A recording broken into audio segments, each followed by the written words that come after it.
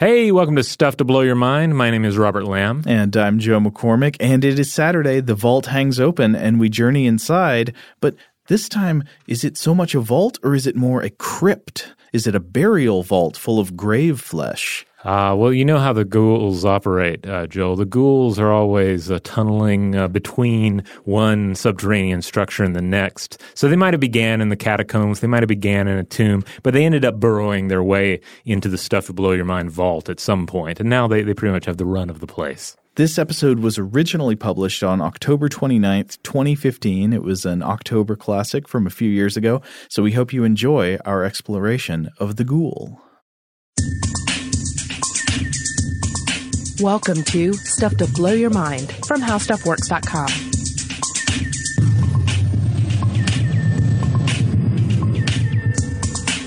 A man he had known in Boston, a painter of strange pictures with a secret studio in an ancient and unhallowed alley near a graveyard, had actually made friends with the ghouls and had taught him to understand the simpler part of their disgusting meeping and glibbering.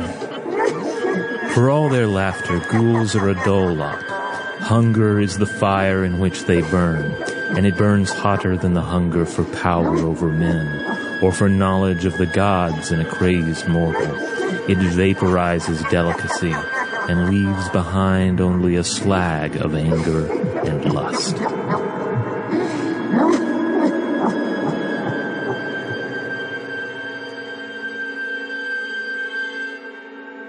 Hey, welcome to Stuff to Blow Your Mind. My name is Robert Lamb. And I'm Joe McCormick. And those were two quick readings. The first from H.P. Lovecraft's The Dream Quest of Unknown Kadith, and the second from Brian McNaughton's The Throne of Bones, available via Wildside Press. And that, by the way, is not only one of my favorite publications that deal with ghouls, it's probably one of my favorite books of all time. Now, do you love it more than the D&D Monster Manual?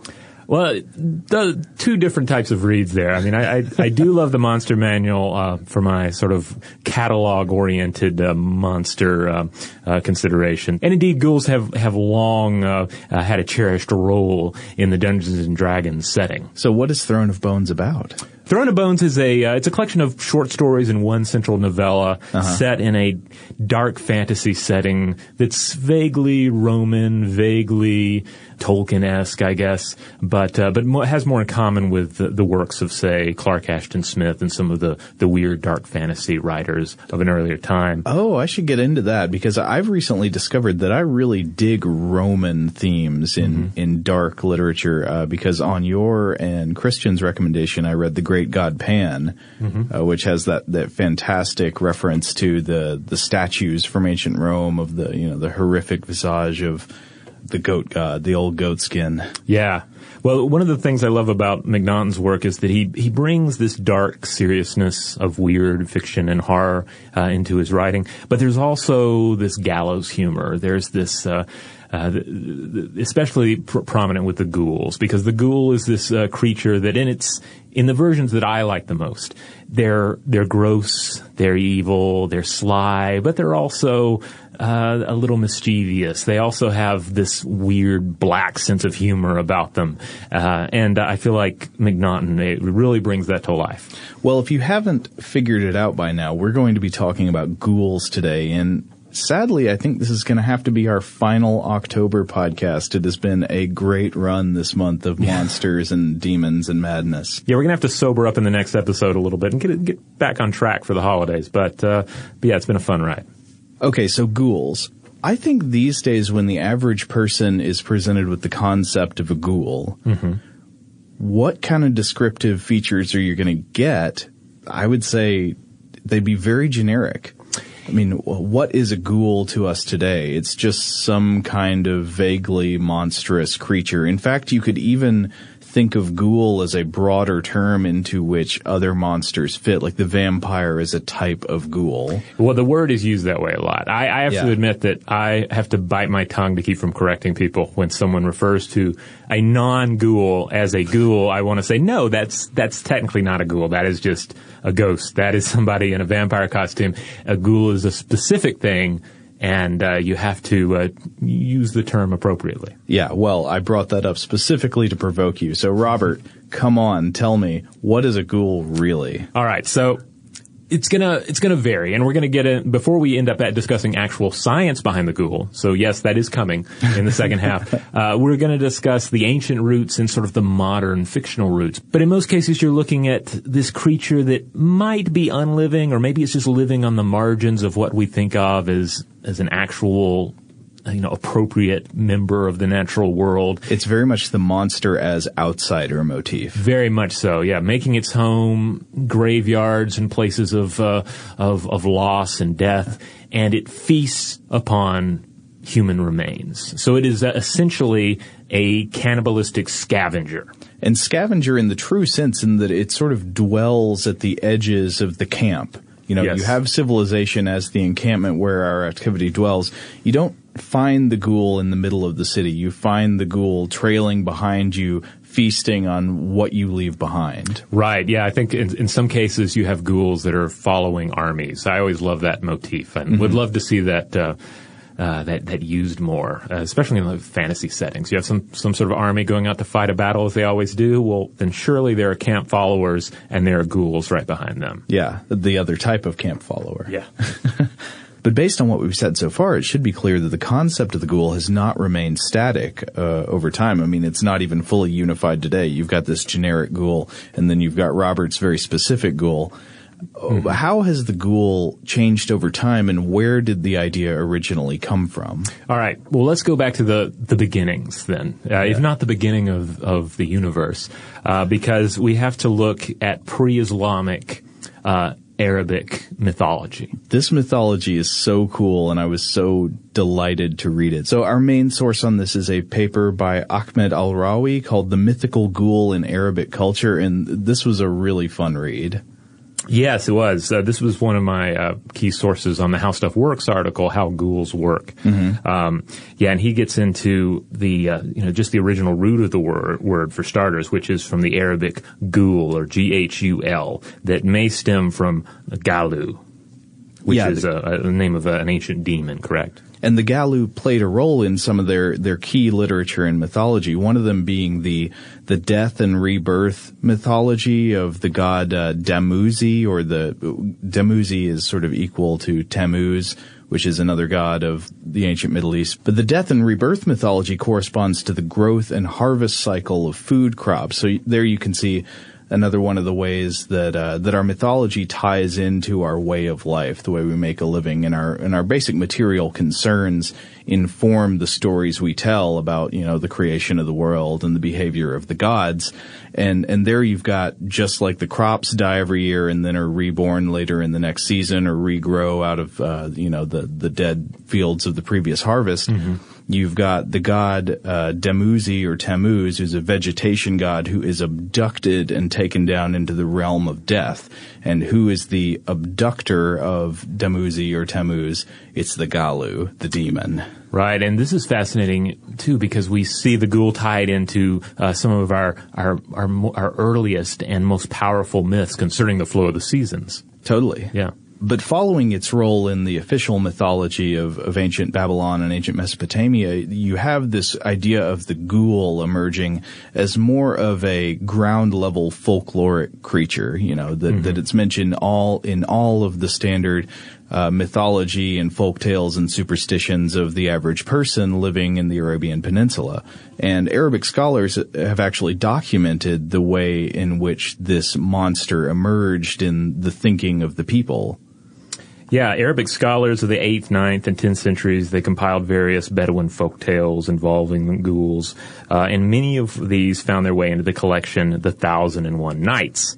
And this is key because translations of this book, of course, traveled to Europe in the 18th century, as did the notion of the ghoul. And this is where, as we'll get into later, we see the ghoul emerge in Western culture and eventually in fictional creations of the late 18th century and, most importantly, the 19th, 20th century. Yeah, so I get the feeling it's more the European grave ghoul that ends up becoming the D&D monster. Yes, though you do see at times the modern motifs, kind of reaching back into Arabic folklore for some additional depth. Yeah, I figure we should mention a couple of these pre-Islamic ghoul accounts because they are fascinating. Mm-hmm. So one of the stories that Al-Rawi tells in his paper is that it's recounted according to the scholar Al-Masudi, and he writes the following.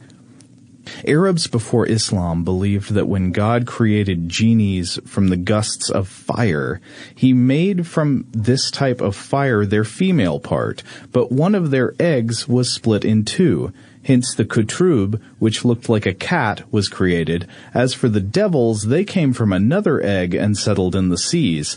Other evil creatures, such as the Marid, inhabited the islands. The Ghoul resided in the wilderness, and the Silwa dwelt in the lavatories and waste areas, and the Hama lived in the air in the form of a flying snake. So these are some awesome monsters that are being described here. I love the idea of a lavatory and waste area monster. Yeah, because that's a wonderful place for a haunting. That's a wonderful borderland, right? Well, it's a place where you're vulnerable and usually where you're isolated, right? Mm-hmm. Where do you have to go off by yourself?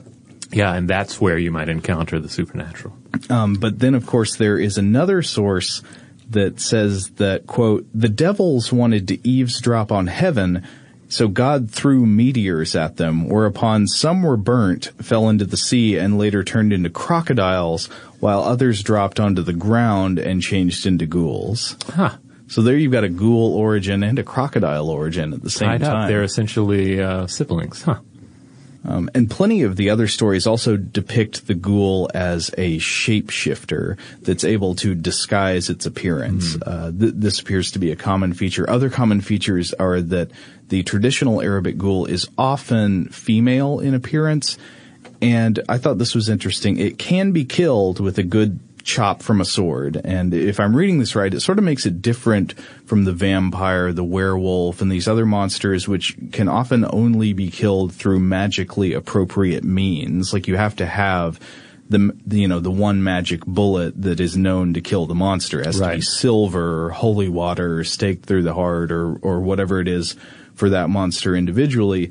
The ghoul can be killed by violence, but it does have to be a very mighty and strategic form of violence, because an interesting development on the myth is that according to some versions, the ghoul would only die if you hit it with one mighty blow with a sword, because if you hit it more than once, then you would have to hit it 1,000 times more before it would die. Huh. Yeah, so you had to time your one strike. You had to get the one really good one in. Well, I could see that making sense in terms of the creature. You sort of have to get that surprise hit in. You got to get that to put it in D&D terms. You have to get that surprise attack bonus, right? And if you don't, then you're going to have to apply a lot of smaller attacks to win. I've also read, and this would of course be post Islamic interpretations, but in these interpretations, you could also at least drive the ghoul away with readings from the Quran. Yeah, that definitely comes up later, where you can use the holy or spiritual power of a good spiritual force by like saying the name of Allah or by quoting from the Quran, and that will tend to drive it into remission. Essentially, it'll say, "No, why'd you do this to me?" But you can also whack it with the sword as long as you whack it really good just once. Now, speaking of Islamic traditions, you're probably wondering, what did Muhammad have to say about ghouls? Well, Muhammad's words on the existence of ghouls vary depending on which text you read. Yeah. So the Quran does not mention them at all. That's important to stress here. The Quran does mention jinn, but not ghouls. Yes. But contested references do pop up in the Hadith. That's a book of Muhammad's attributed acts and sayings. Yeah, so there are definitely conflicting bits of scholarship about what Muhammad had to say about ghouls, if anything. Right. But to quote Al-Rawi again on the people who do say that the Prophet had something to say about ghouls, what he said was, quote, "Ghouls are the demons or enchantresses of genies that hurt human beings by eating or spoiling their food or by frightening travelers when they're in the wilderness. And in order to avoid their harm, one can recite a verse from the Holy Quran or call for prayer since they hate any reference to God." Huh. And that first part mentions something about the wilderness. This is something that pops up again and again in the literature about the ghouls, these ancient ghoul folktales, is you don't expect to encounter them in the middle of civilization. You encounter them on the road in the wilderness between places. They're in that intermediary world. I like, too, how this mentions eating and spoiling of food. It's tied inherently to our survival via consumption of food and the potential violation of that food and just into general ideas of purity and cleanliness in our food. Yeah. Well, I mean, you certainly don't want something that eats corpse flesh getting into your pantry. Right, yeah. 'Cause they're just going to tear it up in there, obviously. But you may have noticed that so far there hasn't been a whole lot, if anything, about the eating of corpse flesh. That's right. And that's something that we'll get into in a bit. Now, in some accounts, Muhammad dismisses ghouls as completely non-existent. Mm-hmm. In others, he gives advice on banishing them. His companion, though, Abu Asad al-Sadi, takes a more balanced approach, and he states that ghouls lived in the pre-Islamic past, but that Allah no longer permits them to exist. Meanwhile, there's also a legend that Umar bin al-Khattab, another of Muhammad's companions, put a ghoul to the sword on the road to Syria. Yeah, this was great. So the story goes, a female ghoul stops him on the road and asks him, "Where are you going?" And Umar says, "It is none of her business." And then she does the move from The Exorcist where she turns her head all the way around. That's really part of the story. It said that. And then he splits her down the middle with the sword. All right, so I'm guessing single blow there. Right, he does it right. He hits her with the one blow, but then later he comes back and the body is gone. Ah. So either she survived, or the other ghouls came and took her body away, or some sort of magical disappearance. Yeah. So if we consider the ghoul that eats human flesh a kind of perversion of the idea of corpse cannibalism, what is the ghoul that eats ghoul flesh? It's like meta-cannibalism. Yeah. I mean, and it certainly ties in with how we see scavengers behave towards their own sometimes. Mm-hmm. And that's key here, because although ghouls were sometimes associated with scavenging hyenas in Arabic text. Yeah, they really don't have this grave ghoul association where they're going to come and take your dead loved ones from the graveyard after the funeral and eat their corpses. Yeah, this particular detail, according to Al-Rawi, seems to emerge from Anton Golan's French translation of the 1001 Nights in the early 18th century. So not only did Golan take liberties in his translation, he even introduced and allegedly created a female character named Amina, who prefers the company of graveyard ghouls to that of her new husband. Oh, no. Yeah, so and you could see this definitely appealing to some of the Gothic sensibilities of the time in Europe, right? Yeah. But this inaccurate translation was hugely influential in the Western world, and informing the Western world's understanding of the Middle East. So inspiring the work of William Beckford, the 18th century author of the Arabian-themed novel Vathek, and the folkloric studies of another individual named Sabine Baring-Gould. So it's interesting that you have this rich tradition of ghouls in Arabic traditions. Just some wonderful details there. Already a fabulous creature. But then it gets tweaked a little bit, either in, mistranslation or creative embellishment of the myth as it translates into European fiction and folklore and European understandings of the Middle East. Yeah, it's fascinating, this evolution of the ghoul meme, because if you trace the ancient pre-Islamic Arabic ghoul up through the way the grave ghoul comes to be understood in European culture, what's the common thread there? Mm-hmm. I mean, you've seen the evolution basically of a word, the word ghoul, but is there a common thematic element that remains the same throughout it, despite just general monstrousness or malevolence? Yeah, I think it works. Like, I feel like that the ghoul, as we have seen it and discussed it in pre-European traditions, I feel like it's able to take on the mantle of corpse eating rather honestly. Like, it adds another dimension to it, and certainly tweaks it in a new direction, but not in a direction that feels out of character with its origins. Okay, I can accept that.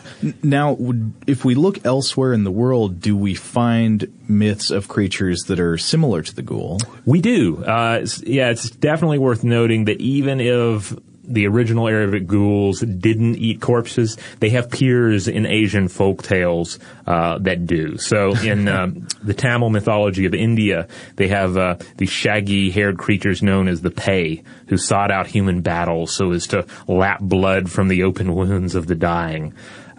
Still other ghouls emerge in 8th century, in the 8th century Tibetan Book of the Dead, which details the Buddhist journey through death and into the realms beyond death via reincarnation. Okay. Here, in the dreamlike state known as Bardo, the departed soul encounters the Pisashid ghouls, and these are fierce female beings with bestial heads and an appetite for bones and viscera. Wow, that's interesting. Now, another thing that we see commonly here is that in these early visions, the ghouls are very often female, like explicitly described as female in appearance, whereas the ghouls that I think we think of today tend to be either sort of androgynous, tending toward masculine, or fully male. Yeah, I think there is a definite tendency to generate a masculine idea of the ghoul in Western culture. Though some of my favorite books on the matter definitely have female ghouls.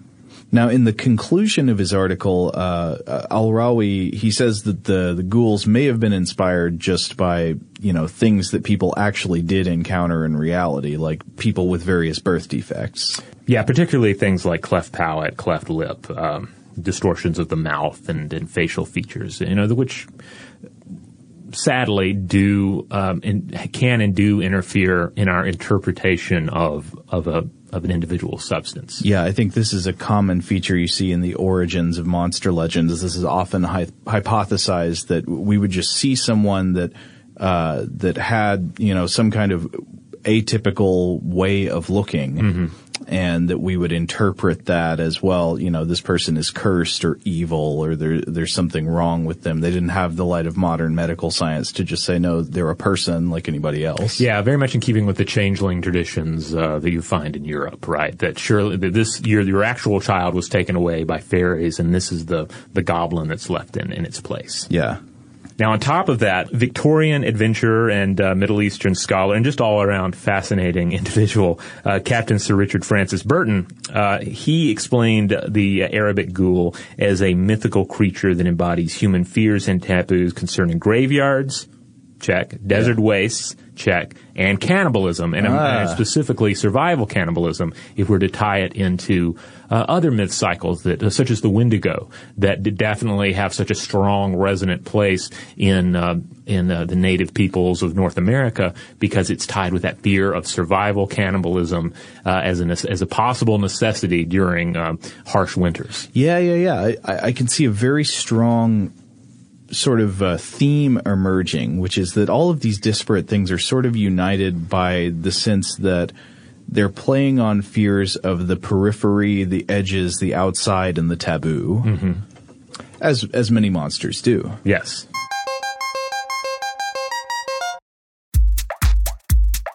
So, as previously mentioned, 1001 Nights serves as this cultural bridge, and it's kind of a slightly distorted cultural bridge by which Middle Eastern ghouls migrate into Western fictional traditions. And in addition to the above examples, in the original Arabic text, the ghouls of 1001 Nights are also vile tricksters, and depending on, again, those translations, they may be flesh eaters.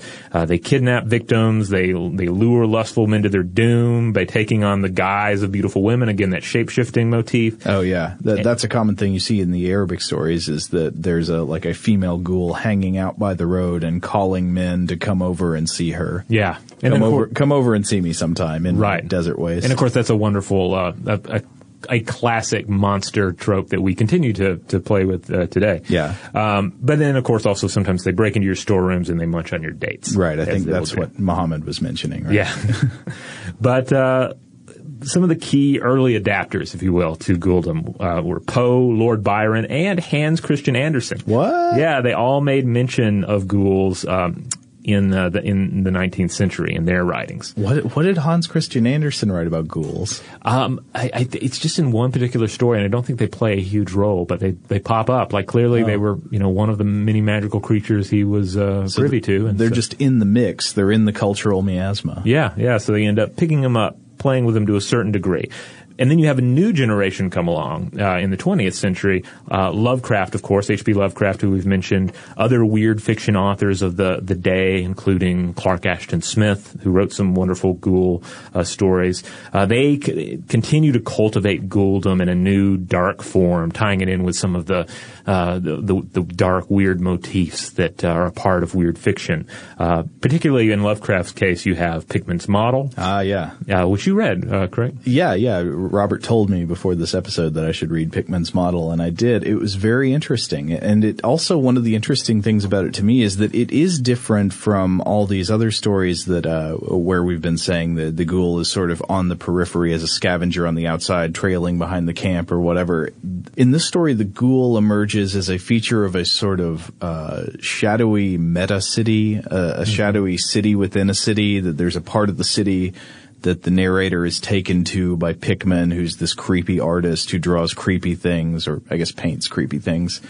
And they go to his house in this bizarre part of the city, where suddenly there are tunnels going back to seemingly maybe back in time to Salem and witchcraft, and monstrous things may be emerging from them.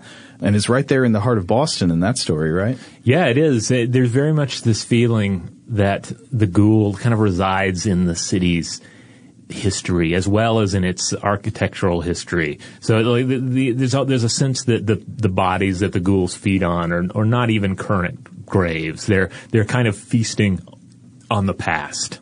So Pickman's Model is a key work in the Western ghoul, and we see here that it really gets its claws into our horror literature. Yeah, there are several key scenes describing paintings of ghouls eating the dead flesh of human beings. Right.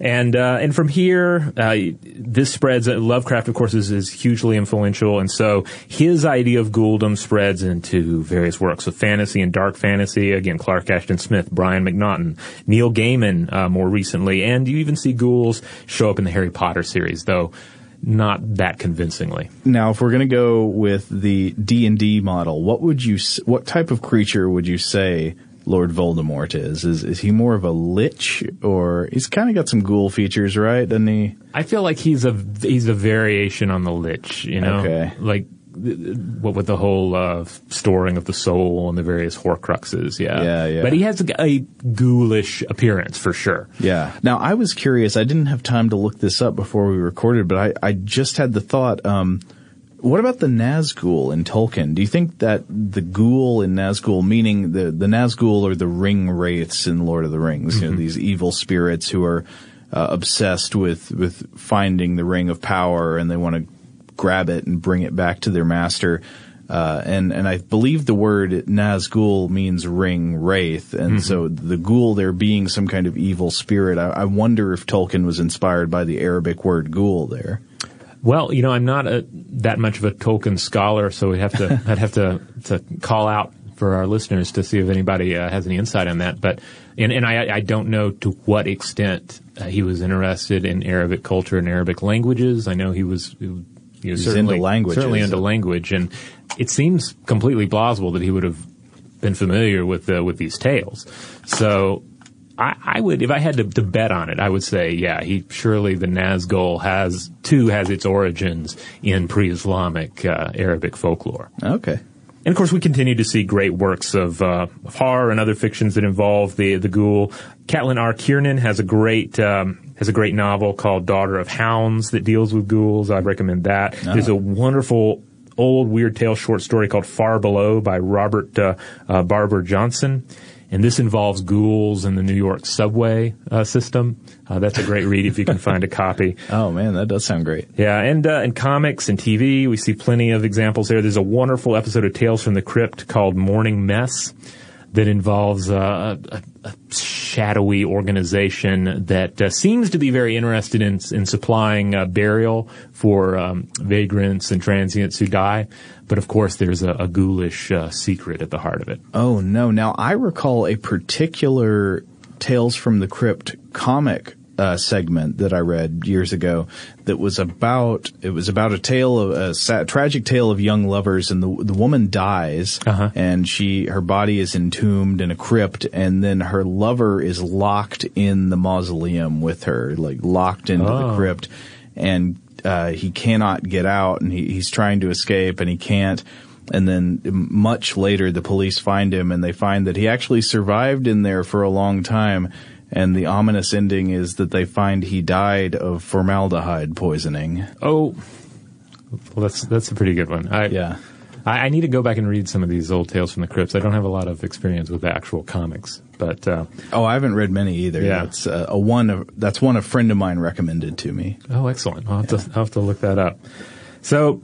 Yeah, we mentioned Dungeons and Dragons already. That the ghouls have long played a role in Dungeons and Dragons. They've always been in the monster manuals, both ghouls, and I believe, and they also have like an advanced version of the ghoul called a ghast, and then variations on ghouls that pop up in different add-ons. So tell me, just basically, what does your encounter with the ghoul look like? It's just basic sword fodder, like it's not very tough. The standard ghoul isn't particularly tough or intelligent. The ghast is a little more potent and a little more and a little tougher to encounter. But they're not high end monster encounters, unless of course you're encountering them in significant numbers. Yeah, but despite all this, the ghoul has never really, as you I think eloquently put it in our notes, exploded into the mainstream. At least not in the way that the vampire or the werewolf or even Frankenstein's creature has. You know, we never got the universal monster movie of the ghoul. Yeah. I mean, there have been occasional films that I think there was even a Boris Karloff film titled The Ghoul. But, oh, really? Yeah, but it's not particularly in keeping obviously, with the I've never seen it.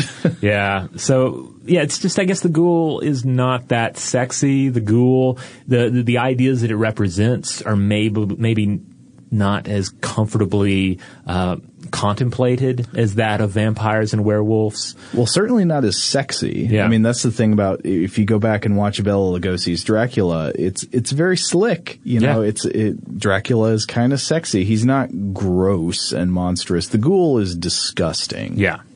Yeah, and I think that's the big reason.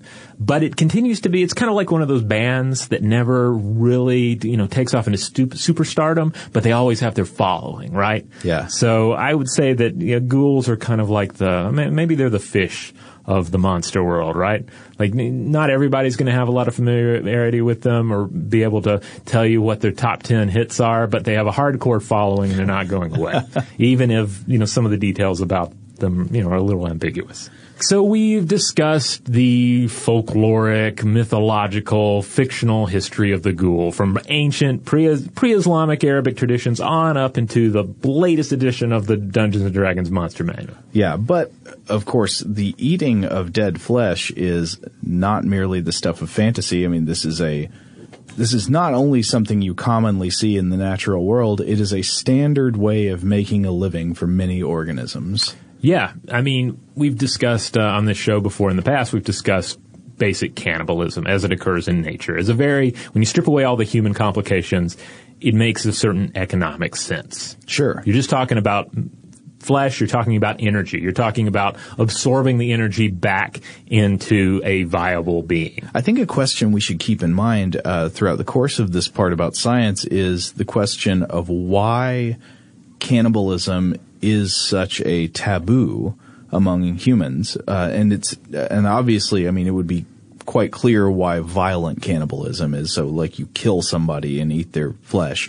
But I'm talking about the kind of cannibalism that, as you just alluded to, makes a kind of basic energy economic sense. Like, your loved one dies, and then we say, no, you will not eat their flesh. Right. Well, I feel like the big theme here, and we'll discuss another possible theme in a minute, but the big one, of course, ties right into what we've previously talked about concerning natural burial versus modern burial traditions, is that we just get wrapped up in the idea of that corpse still being the person that it was. Yeah. So we did definitely allude to this in our episode called Human Remains, Past, Present, and Future, but there is the idea that we can never fully accept that the dead body of the person we loved is not in some sense still that person, not in some sense still, in a way, alive.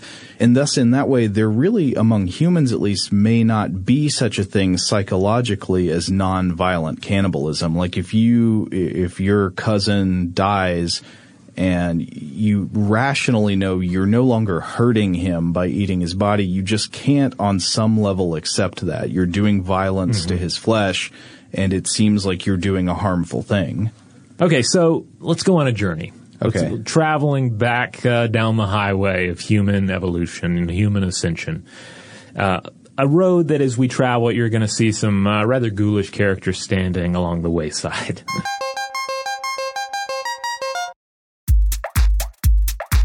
I think if we look back into early human history, we can see both of the major aspects of the ghoul, both the scavenger aspect and the cannibalistic aspect. Okay, so we're going to travel back 2.5 million years to the dawn of the Pleistocene epoch, and you'll find our Australopithecine ancestors scrambling to diversify their diets in a changing world. Okay, so these are people who they're not living a comfortable existence like us, supported by agriculture and supply to stores of food. They're living at the edge, at the edge of hunger. They need to find food constantly. Yeah. And according to the 2014 paper, Humans and Scavengers, The Evolution of Interactions in Ecosystem Services, that was published in the journal Bioscience, we're specifically talking about increasing seasonality in precipitation in the African savannas. And this is forcing our Australopithecine ancestors to diversify, again, to cope with the developing seasonal bottleneck in fruits and other soft plant foods. So it's becoming harder to make a living gathering plant matter. Exactly. So you end up with two approaches, two responses to this bottleneck. Okay, you have some early hominids that turn to seeds and roots. They start diversifying in that direction. The roots are going to be available year-round. Seeds can be acquired in different seasons as well. That doesn't sound very good to me. Yeah, well, that's what this other group decided, and they're the ones who decided to try out some of the meat to be found on large vertebrate carcasses, but they're not hunting. Because we're not like hunting is a technological advancement that also hadn't come along yet. Well, I mean, think about all of the deficiencies human beings have as natural hunters. I mean, we don't have teeth and claws and powerful jaws like a lion or a tiger or something like that. We do have smarts and we can make tools, but we can't just chase down a gazelle and rip it apart the way that these other large predators can. And that's what these early meat eaters had to do. They had to wait. They had to watch. They had to look for the signs, say, of vultures in the sky or the movements of known predators or larger known scavengers. Strategic meat acquisition. Yeah, find where they're going and try and either pick up the pieces afterwards or try and steal it. Again, these are scavengers. Yeah. Their whole past is scavenging. And so if they're going to start encompassing meat into their diet as well, then they're going to try to do it through scavenging strategies. Yeah, and you can even see this in what scientists say about the most ancient human tools we've discovered, because what do you think the first human tools are? Obviously, what would come to your mind is hunting tools, right? You think about like daggers and spears. Yeah, spears, axes, stuff like that to kill animals with. And obviously, if we do go back to certain periods, we do find ancient hunting weapons, but a lot of what you find appears to be early tools used for the processing of animal carcasses. So not necessarily for the killing, but for processing, for like a butchery. Yeah, like very much the idea of finding the body and needing to get that marrow out, right? Trying to get some meat out of this dead large vertebrate that can sustain you. But you're going to have to use your tools to do it. Yeah, it's a smart strategy, and hominids are not the only animal species that has ever tried it. But yeah, you look to what the predator has already done, and then you engage in kleptoparasitism. Yes. The stealing parasitism. You take advantage of their work and claim it for your own. Yeah, and if you take it to the next level, you engage in confrontational scavenging. So this is something we still see to this day in rare instances, and these are the kind of traditions that may not survive too much longer in our modern world. But there are Cameroonian villagers who continue to steal meat from lion kills to this day. I mean, it's a smart strategy. Yeah. It totally makes sense. The lion has done the work, and if you can bluff your way in just long enough to scare him away enough to where you can cut off a little bit of the kill and run off with it, and then instead of coming after you, they'll just return to their own kill to harvest the rest of the meat for themselves. Yeah. You can bribe the lion with the work it's already done. Yeah, bribe it with the work it's already done, steal just enough to where they're not going to miss it and come after you. Now, over time, this eventually develops into more powerful hunting skills, right? We develop the technology and the strategies and the brain power to not only drive away the hunters, but to usurp their role as hunters. And according to that paper published in the journal Bioscience, quote, the close association between human hunters and vertebrate scavengers probably played a role in the diversification of cultural services. So this is interesting because we're all used to these motifs of the early hunter and gatherer, right? Yeah. And we tend not to think about scavenging too much in that scenario. We don't think about the ghoulish history of human ascension and the idea that there was a time where we're essentially hyenas, we're essentially vultures, and maybe that's one of the reasons that the idea of the ghoul still is so repellent, because it does mirror our own history. Well, there is something that we find inherently distasteful about scavenging as a way of life. Right. Like, I think that is very common among humans to sort of see it as essentially ignoble or unchivalrous, almost. Mm-hmm. Like, it is honorable to hunt and kill your food. That's a sort of an admirable struggle, but there's something just kind of like gross and unpleasant about scavenging and looking through, trash piles and dead bodies and stuff or to even see what you can find. Eating roadkill, right? That's probably one of the modern ideas. Yeah. That it's just, you tend to just attribute that to like, oh, that's a screwed up hillbilly thing to do, to eat the deer that you hit with your car. But really, why? Like, if you ran over a deer with your car and you're into eating deer meat and you have the means to process it, that's still a fresh kill. It's just as fresh as the one that the dude shot from a deer stand, so why not? Now, if we think of these ancient hominids as, in a way, very economically conscious, essentially, they are making maximum use of what skills and tools they have to get energy resources from their environment, and the main way they find to do that is scavenging, even maybe kind of dangerous and scary forms of scavenging. Did they ever turn that scavenging impulse inward? Yeah, that's the big question, right? Because it leads into concerns about, well, how does this scavenging creature, this creature that has learned the value of meat, has adapted to survive via meat, and then suddenly it puts it applies new meaning to their own dead. Yeah. Suddenly, hey, I could go out and I could try and steal this body from a lion, but here's a dead member of our own community. It's made out of meat. I can eat that meat. And it's also worth noting, too, that eventually as we develop technologies to better process and cook meat, we're better able to deal with some of the disease issues that are inherent with scavenging, right? Right. We reduce some of the natural risk. Yeah. But why not? Why not turn to that meat? Especially if I haven't really built up as much, human cultural taboos regarding the consumption of that food. Yeah, and I think some scientists think that we did make that leap. Yes, according to paleontologist Isabel Caceres, our ancestors likely turned to cannibalism due to lack of resources and competition for territory at critical points in their ascension. So basically we're talking again about survival cannibalism. You find ways to supplement your diet. When it gets tough, you can scavenge for meat, but then what happens when that runs low? That's when you turn to your own dead and you give it a try. Yeah, what did ancient hominids and the Donner Party have in common? Yeah. They knew what made economic sense. Yeah, and it makes sense. We've talked about the economy of cannibalism. It's widespread throughout the animal kingdom, including among human and non-human primates.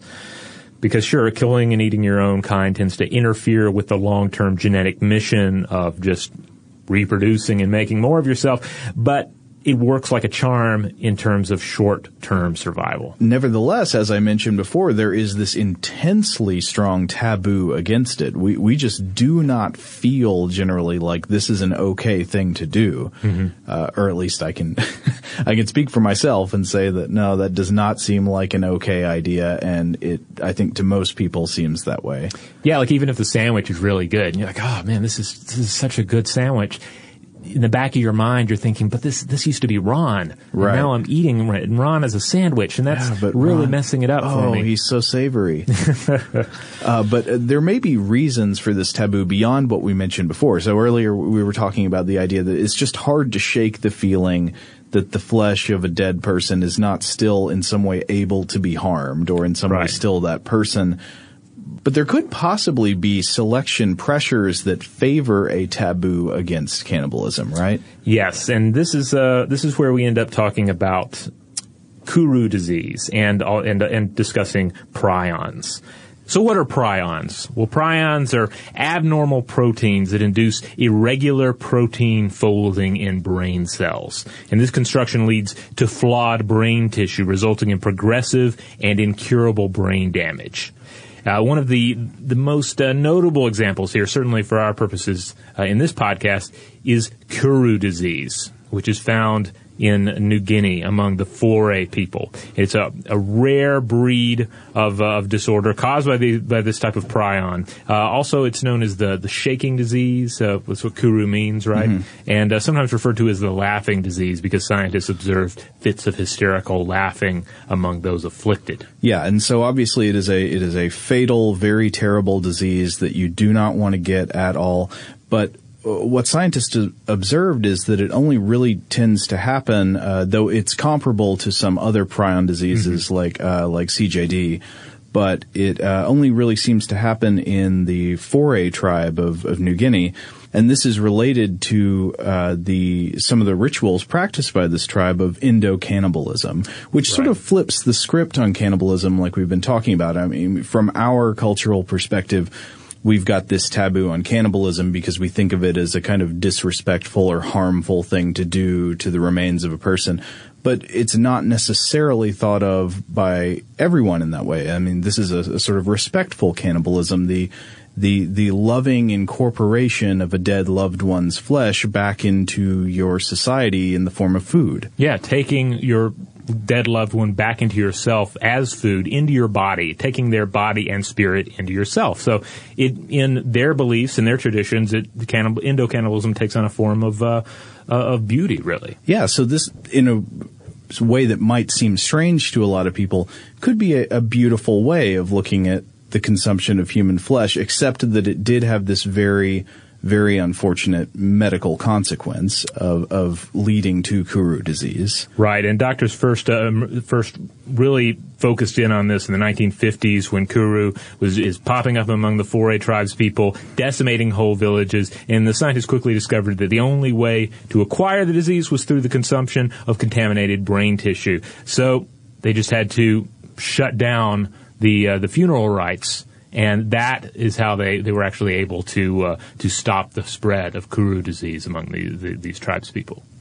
But the obvious idea here is if it is possible to get an extremely dangerous, fatal disease by consuming, in this case, I believe, the brain tissue of your dead loved ones, but possibly there could be other cases where consuming the dead tissue of human beings is a disease threat. Would there eventually be an evolutionary selection pressure against cannibalism? Well, would there be enough of a pressure? That is an argument that's often made. However, I did find some work by medical researcher Michael Alpers, and he points out that the widespread presence of genes protecting against prion disease suggests that human endo-cannibalism was fairly common for thousands of years.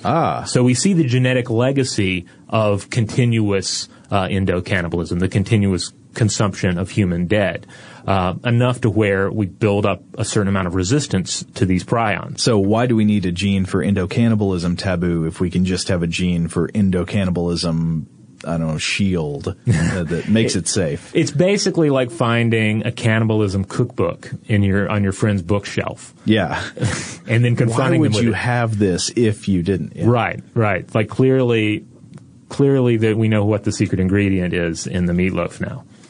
So it seems like there are some lines of evidence indicating that in the past humans were eating some grave flesh. Yeah, I believe so. Based on the research material we were looking at, scavenging for dead meat is a part of our evolutionary history, and so is the consumption of our own dead. And therefore, the idea of the graveyard ghoul is very much a dark reflection of, if not who we are today, then at least of who we have been as a species in the past.